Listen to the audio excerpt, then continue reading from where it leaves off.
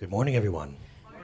For those guests that don't know, we broadcast live on Facebook and give all our messages away for free through there and through Nord FMC. And don't think I don't know that there's not a lot of people watching. I know that there are. I do. I find out all the time. We're happy to provide this for you. We really are. Let me take a breath. Those of you online, we just dedicated a very special little girly girl to the Lord. And so that's why you see a little baby picture right there. There she is. That's Ellie. All right, well, let me kick into this. This could be very important. I hope that hope we can open our hearts and minds today to just suspend some things. First thing you need to know about me is I didn't grow up in church, and I'm not actually the biggest fan of church. I'm just not. I've got the same baggage you all have, the same beliefs and things like this. But what bothers me the most is I'm 39 now, and at 17 I was introduced like that I could actually have a relationship with God and know him without you. Like me, just me. And I used to think that was Looney Tunes, especially because of Hollywood. But here's what I realized, that when I was in college, I had a college professor. One of my least favorite professors. He was obnoxious. He studied a couple years at Oxford, and he wanted to tell us every class. Well, at Oxford. I was like, wrong crowd, bro. This is Plattsburgh State. We don't care. Well, at the end of the year, he wanted us to write a paper about leadership or something like that. I don't know. And I had written a paper to another class and used it in this class as well. Jules, do you remember this? Why wouldn't I, right? What? Just leave her alone. I'm just inside joke. Well, long story short, so I say to this college professor, I say, I want to say that Yeshua, which is Jesus' real name in his language, Yeshua or Yehoshua. It's more Joshua than it is Jesus. So I said, I want to write that Yeshua of Nazareth was the greatest leader of all time. And he, this very atheistic, very, just whatever, said, okay, expected some pushback on that one. He goes, well, we know he lived. We've got genealogy that records, even in the very Gospels, he goes to a census. And so there's people say, I don't believe in Jesus. And you might as well say you don't believe in Oprah Winfrey. The fact that he existed is not up for debate. You literally, any scientist in the world will tell you, well, that's just crazy. That's just going like this. But the question is who was he? There's the question. And that is actually the biggest question, I believe, on the planet. So he walks around, he starts doing miracles, and because he's doing miracles, people listened. Let me tell you something. If you're at my wedding and you change the water into wine, I'll listen to some of the things you're going to say about life. If you start walking on Norwood Pond while I'm out kayaking, we can talk, and I'm going to listen. You know what I'm saying? And maybe that was one of the purposes of the miracles, you guys, was to show that he had command over things you don't, and that he knew things you don't, even about you. Well, one of the things he says, as people start to lean in and listen, he says this. He says, if you remain in me, if you just choose to hang on to me, you'll know the truth. And that truth will set you free from some of the things that are holding you down. And some people, just like people in this room, don't want that to be true, and I can't figure out why. Jesus says, I'll teach you, I am the truth, and that truth will set you free from the things that are holding you down. One of the things we're going to talk about today, we're going to hit it and quit it, is this. One of the things that I believe is holding me, people in this room, people listening online, holding us down is what we believe about the nature of God. And I believe if we're off, I like science. And if you're aiming at a planet, let's say a trajectory, at a planet that's, millions of miles away, light years away, if you're off by 1 degree, do you know how far off you are by the time you get to that planet? You see what I'm saying? Well, here's the problem.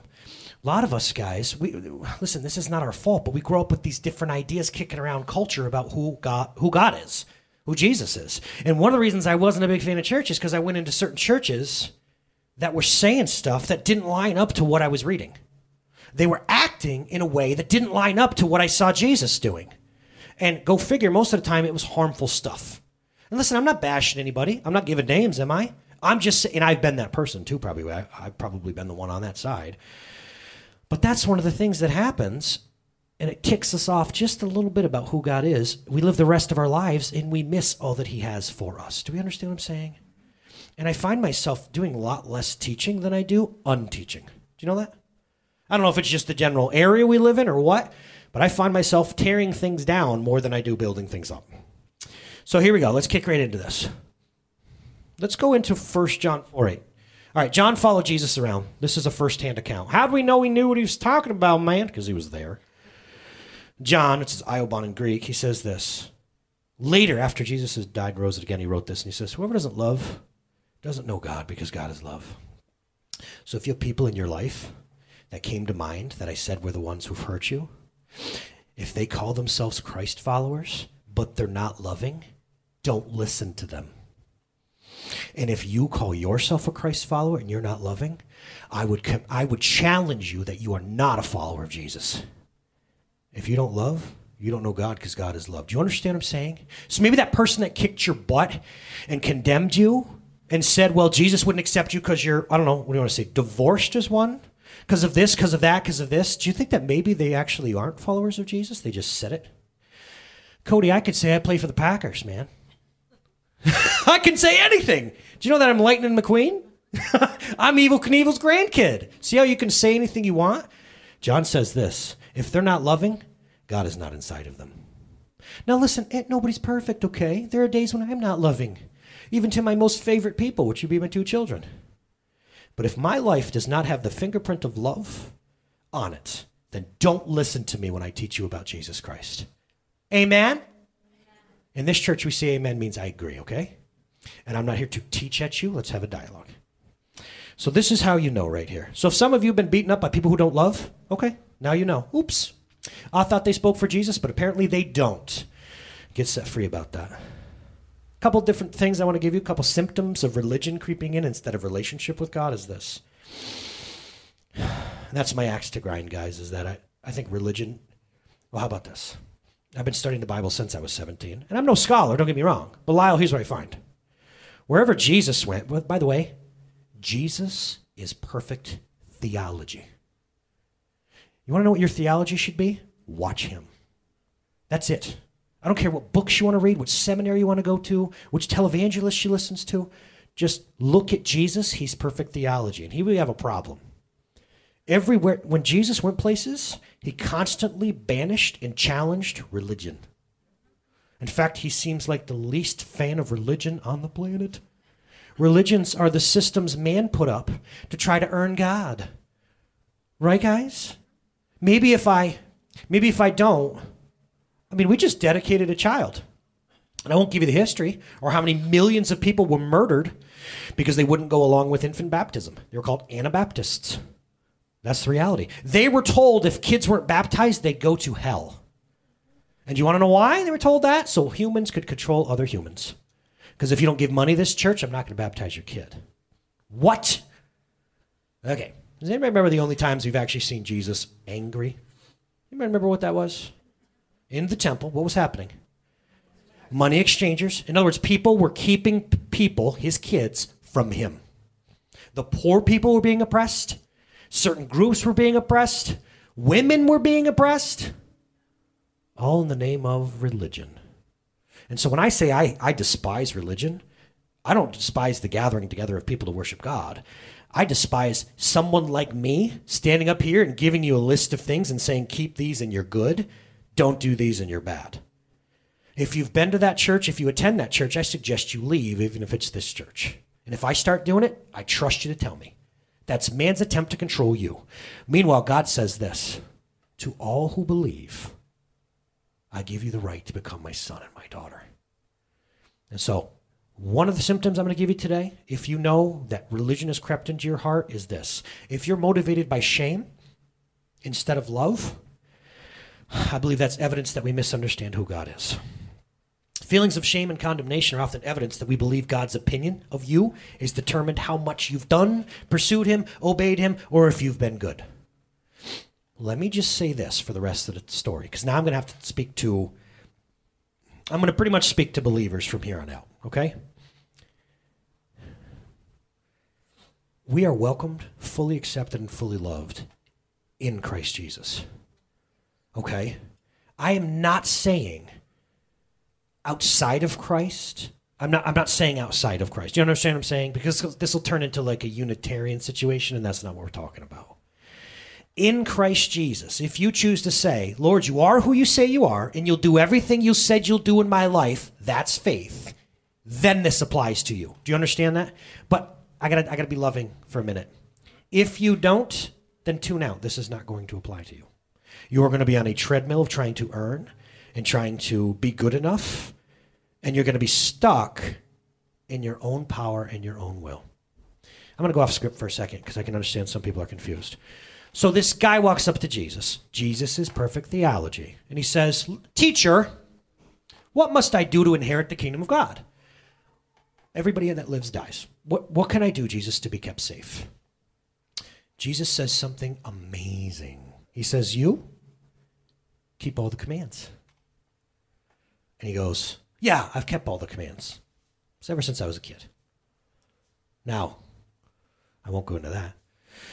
He says, "Okay, well, how about this? Go and sell your possessions and give them to the poor. Start living out the commands, the spirit of things."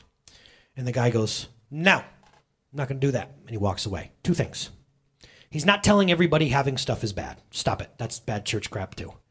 He's saying, you can have stuff, bud, but your stuff's not supposed to have you, and yours does.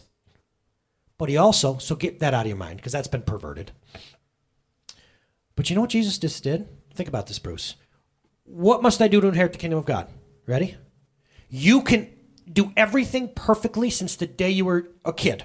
Keep every single command that God put out there, living to his standard. Or you can let me do that for you. Bruce, you get that? And that guy chose to try to do it on his own. And he walked away. And that's the end of the story. So what I'm trying to say is this. In Christ Jesus, we are motivated by love and not shame and condemnation. Because we've looked at that recently. On the cross, Jesus took sin and death and even religion into his body and went to the grave. And 3 days later, only one person rose.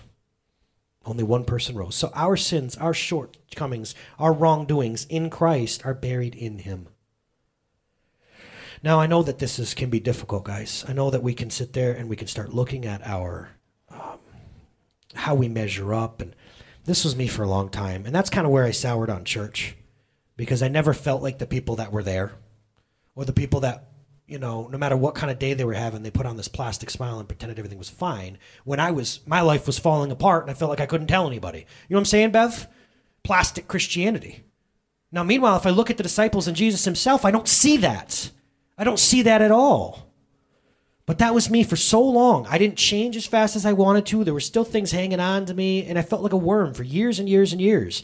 Anxiety, depression, addictions, things like that. And I tried, man. I tried. But here's what I realized, that we fight from a place of victory. We don't fight for victory. Does that make sense? In Christ, it's not like, Lord, I got to change so you love me. In Christ, it's more like, Lord, I get to change because you do love me. Does that make sense? And that's something that religion has done to us, guys. There's a song we sing, which we might actually audible out, if you don't mind. We've got How He Loves, but Lisa's not going to be here, so we might sing Good, Good Father. Does anybody know that song? You're a good, good father. It's who you are. It's who you are. It's who you are. And I'm loved by you. It's who I am. You ever hear that song? It's who you are. Do you understand that? I know Catherine. Catherine's the daughter of God. Beloved. Go get one of my kids. Bring them out here. And you know who they are? They're daddy's kids, man. That's Alex and Izzy, the beloved of dad. What about when they act like crap? Because they do. They do. They're still Alex, the beloved of daddy. If he grows up, and heaven forbid, and I do ask, Lord, that you'd forbid this, but let's say he becomes a terrible, terrible citizen of the United States, committing crimes and hurting people. Is he still going to be my son, you guys? Yes, he is. And he still has my love and my approval, not his actions, but who he is remains. And that's where religion has lied to everyone in this room. Because we've said, just as I am, Lord Jesus. You sing in a church like this around song number 3 or something, you start to feel something you know is really there, and you want to lean into it. And of course, your brain's telling you not to, because it's counterintuitive to the stuff of the Spirit. And then you think, at one time, you're like, yes, you know what? Forget all this other stuff, mom and dad, grandma, grandpa, and that priest. I want you, Lord Jesus, as I am. As I am. And you feel accepted, and you are accepted, and then what happens, Jules? You start looking at your behavior again, right? Or even groups of people will start looking at your behavior after that. So it's just as I am, Lord Jesus, and then no, Not like that anymore. Right, Bruce? Do you get what I'm trying to say? That's not right, you guys. Let's look at 1 John 4:19, guys. Bottom line. Well, how about this? You're loved by God. And so there's no fear in that. Right, Lyle? There's no proper fear, by the way, the term. Because you know what? If you understood how perfectly you're loved, everybody in this room, in Christ, then you will no longer fear. Because fear has to do with punishment. And Jesus took that punishment. Do we understand? It's such a mathematical formula. See that? The one who fears is not made perfect in love. In other words, you're not letting it in. And we love because he first loved us. I say this, man, and I know some of this sounds simple. By no means is this simple. This is the greatest mystery of the universe. There's a million steps between you and God because of what your race has done. My race, the human race, at every turn has said, no, God, butt out, I'll do it my own way. The first example was, I'm going to eat this fruit to get the knowledge of good and evil, not get it from you. And then growing up, how do we do our marriages? How do we do our finances? How do we parent? Butt out, God, I'll do it my own way. No, I don't care how you say to do those things, and I know how you say to do things. I got it over here. If there was a million steps between God and you, he's taken every single one but one. Do you understand that? And he stands holding his hand out saying, listen, they told you I'll condemn you. They told you I'll beat you. I'm here to fully accept you. Yeah, God, but what about, become my daughter, become my son in Christ Jesus. And when you do, if you ever have fear of me, fear of rejection, fear of not being good enough, fear that I'll abandon you, then you've lost the idea. Because perfect love casts out fear. Let me tell you something. In the Old Testament, sometimes we get the big angry God thing. And I just preached that last summer, I think, Lyle. Big angry God. Where we're all convinced God's on a mountain with a big whip behind his back trying to beat us up because of our behavior. And every time it says fear God in the Old Testament, most times, the word fear simply means to trust his intention for you. Do you know that? I'll give you... Oh, no, I won't, because that's too much. I'm trying to wrap it up. I really am. Whenever God talks about fearing him, it means to trust his intention. Because if he asks you to fear him, then this would be hypocritical. Because there's no fear in love. Perfect love drives out fear. And God is love. Did we get that earlier? I know I'm heaping a lot on you. Let me get through this. I understand this is hard to receive, you guys. Listen.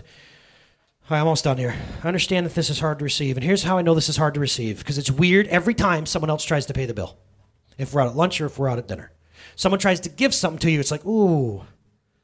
Right? I don't know if it's just our society or what, but it's hard.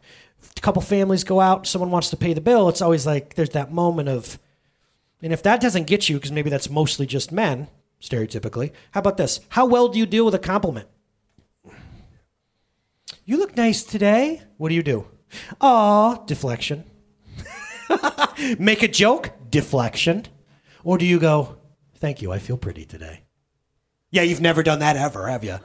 You want to know why? Because sometimes it's hard to simply receive, because that means it's based on that other person's goodness, right? Somebody gives you a gift. Oh, I didn't get you anything. What does that have to do with me buying you a gift? Does that make sense? And the awesome, overwhelming, never-ending love of God is there for us in this gift. And it's not, Lord, what do I have to do for you? It's simply this, just trust me. Perfect love casts out fear. Just receive this thing. What do we have next? Oh, yeah, let me teach this real quick before we go. Let's do it. So remember how we talked about in the beginning, we said, God is what? What did it say? God is... Okay, check this out. Let's walk through this. This isn't just for wedding crashers where they were betting that it would be at every wedding, right? Love is patient. Love is kind. It's not a feeling, personally. It doesn't envy. It doesn't boast. It's not proud. It's not rude. It's not self-seeking. Easily angered. Keeps no record of wrongs. Keeps no record of wrongs. Keeps no record of wrongs. It doesn't delight in evil, but rejoices when good things happen in the truth. Love protects you, trusts you, hopes for you, and always perseveres. Now, let's do this again. If God is love, let's just change names. God never fails. Oh, no, go back. Sorry. God is patient with you. God is kind to you. God does not envy. He is not boast. He's not proud. He's not rude to you. He does not seek himself in your life. He's not easily angered with you. He does not keep a record of your wrongs. If God is love and love doesn't do that, then you tell me I'm wrong. You can't, can you? But we're used to big angry God who's watching you every day and saying, no, not that. Don't say that. No running. No running. I get the idea of a kid having a good time at the side of a pool. Maybe don't run on the wet side of the pool, right? For your own good. There's something in that. Love doesn't delight when bad things happen to you. Oh my gosh, how many people say to me, oh, why does God hate me? Bad things keep happening. But God does not delight in the stuff that you're going through right now. He doesn't. He doesn't wish it upon you. He's not out kicking your, let me scan the crowd, ass. He's not. He's not happy that that person is mistreating you. He's not happy the kids are difficult. He's not happy you lost your job. He does not delight in evil. But he rejoices with the truth. Now, what did I say before? I set you up. You think I'm just a rambling lunatic, and most of the time you're right. If he rejoices with the truth does what? I told you the first thing. Sets us free. You get it? So God is rejoicing right now at this little flannel lunatic who's trying to tear down the lies that are holding you down. Because you thought he kept a list of all the stuff you do wrong. In Christ Jesus? No, he doesn't. Because Jesus took them upon us. On a hill far away stood an old rugged cross. Right? God is not delighting in the fact that these people are not keeping their word to you. And bad things are happening. He's not. He's rejoicing when people walk in his ways and love you. And keep their words and treat you well. Does that make sense? And God is protecting you. Oh, Steph said it actually up here when she was praying. She said the things we won't even know, that we can't even know. Boy, we all have stories when that car crossed the line, things that we know could have happened to us. Yeah. God always trusts you. Do you know that God believes in you? I know it sounds so pithy, but Jesus Christ believes in you. He believes you can be the mom, that you are the mom, the grandparent, and now or in the future that he wants you to be. He believes in you. He believes in you as a friend. He believes in you as someone who's faithful and who'll leave the world a better place than when you got here. He believes that. He trusts you. And he trusts you with every person he's put in your life. Do you know that? Your kids, your mom, your dad, whatever. And God has hopes for you. He has high hopes for every single person in this place. Not the church collectively. Yeah, he's got hopes for his bride. But I mean individually. Every single person, he has hopes for you. And he always perseveres. We'll bang through the next one too, Bri. Thanks. Real quick. And you know what? God is never going to fail. I don't know what it was that was holding up Elizabeth Hope's arrival here. I don't know. Some people might say it was a medical thing. I don't know. And even the doctors really didn't nail it, did they, Bri? Oh, it was just this one thing. No, in fact, the doctor previous and blah, blah. But you know what? God never fails. God had hopes and dreams for them. God was faithful to them, and God cannot be thwarted. If God plays golf, his score is 18. Okay, I don't know. You don't play golf. Okay, fine, whatever. I don't play golf either, but I know golf. I'm an American. Prophecies will cease. They're real. Tongues are real. They'll cease, okay? There's knowledge that'll pass away, but love never will, right? Isn't that the last one, right? So let me wind this up.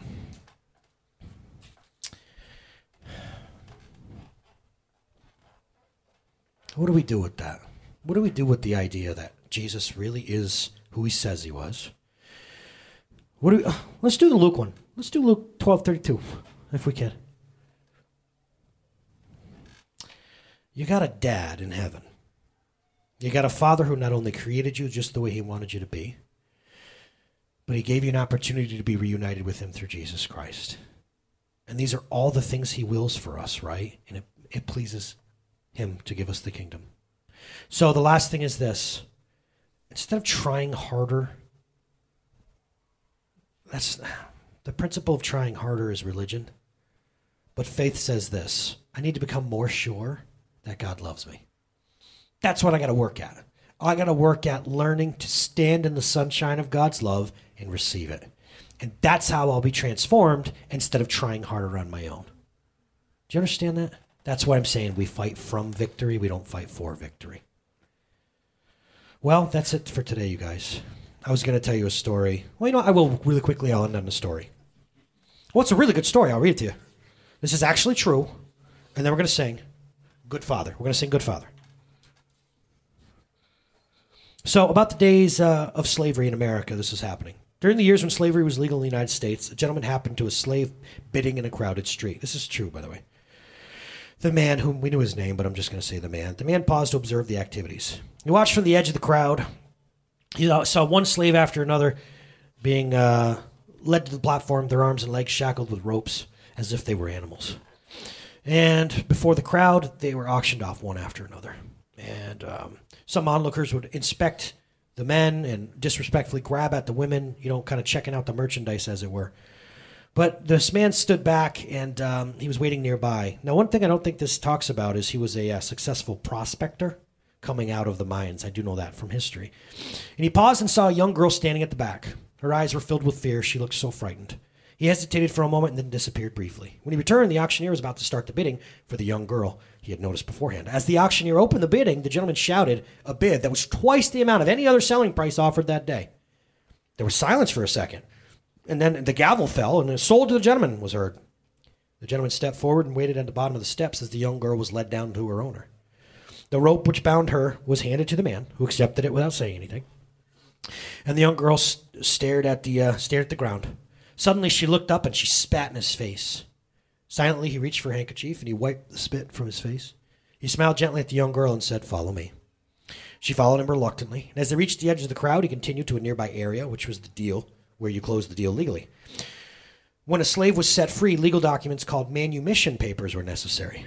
So the gentleman paid the purchase price and signed the necessary documents. When the transaction was complete, he turned to the young girl and he gave her the documents. Startled, she looked at him with uncertainty.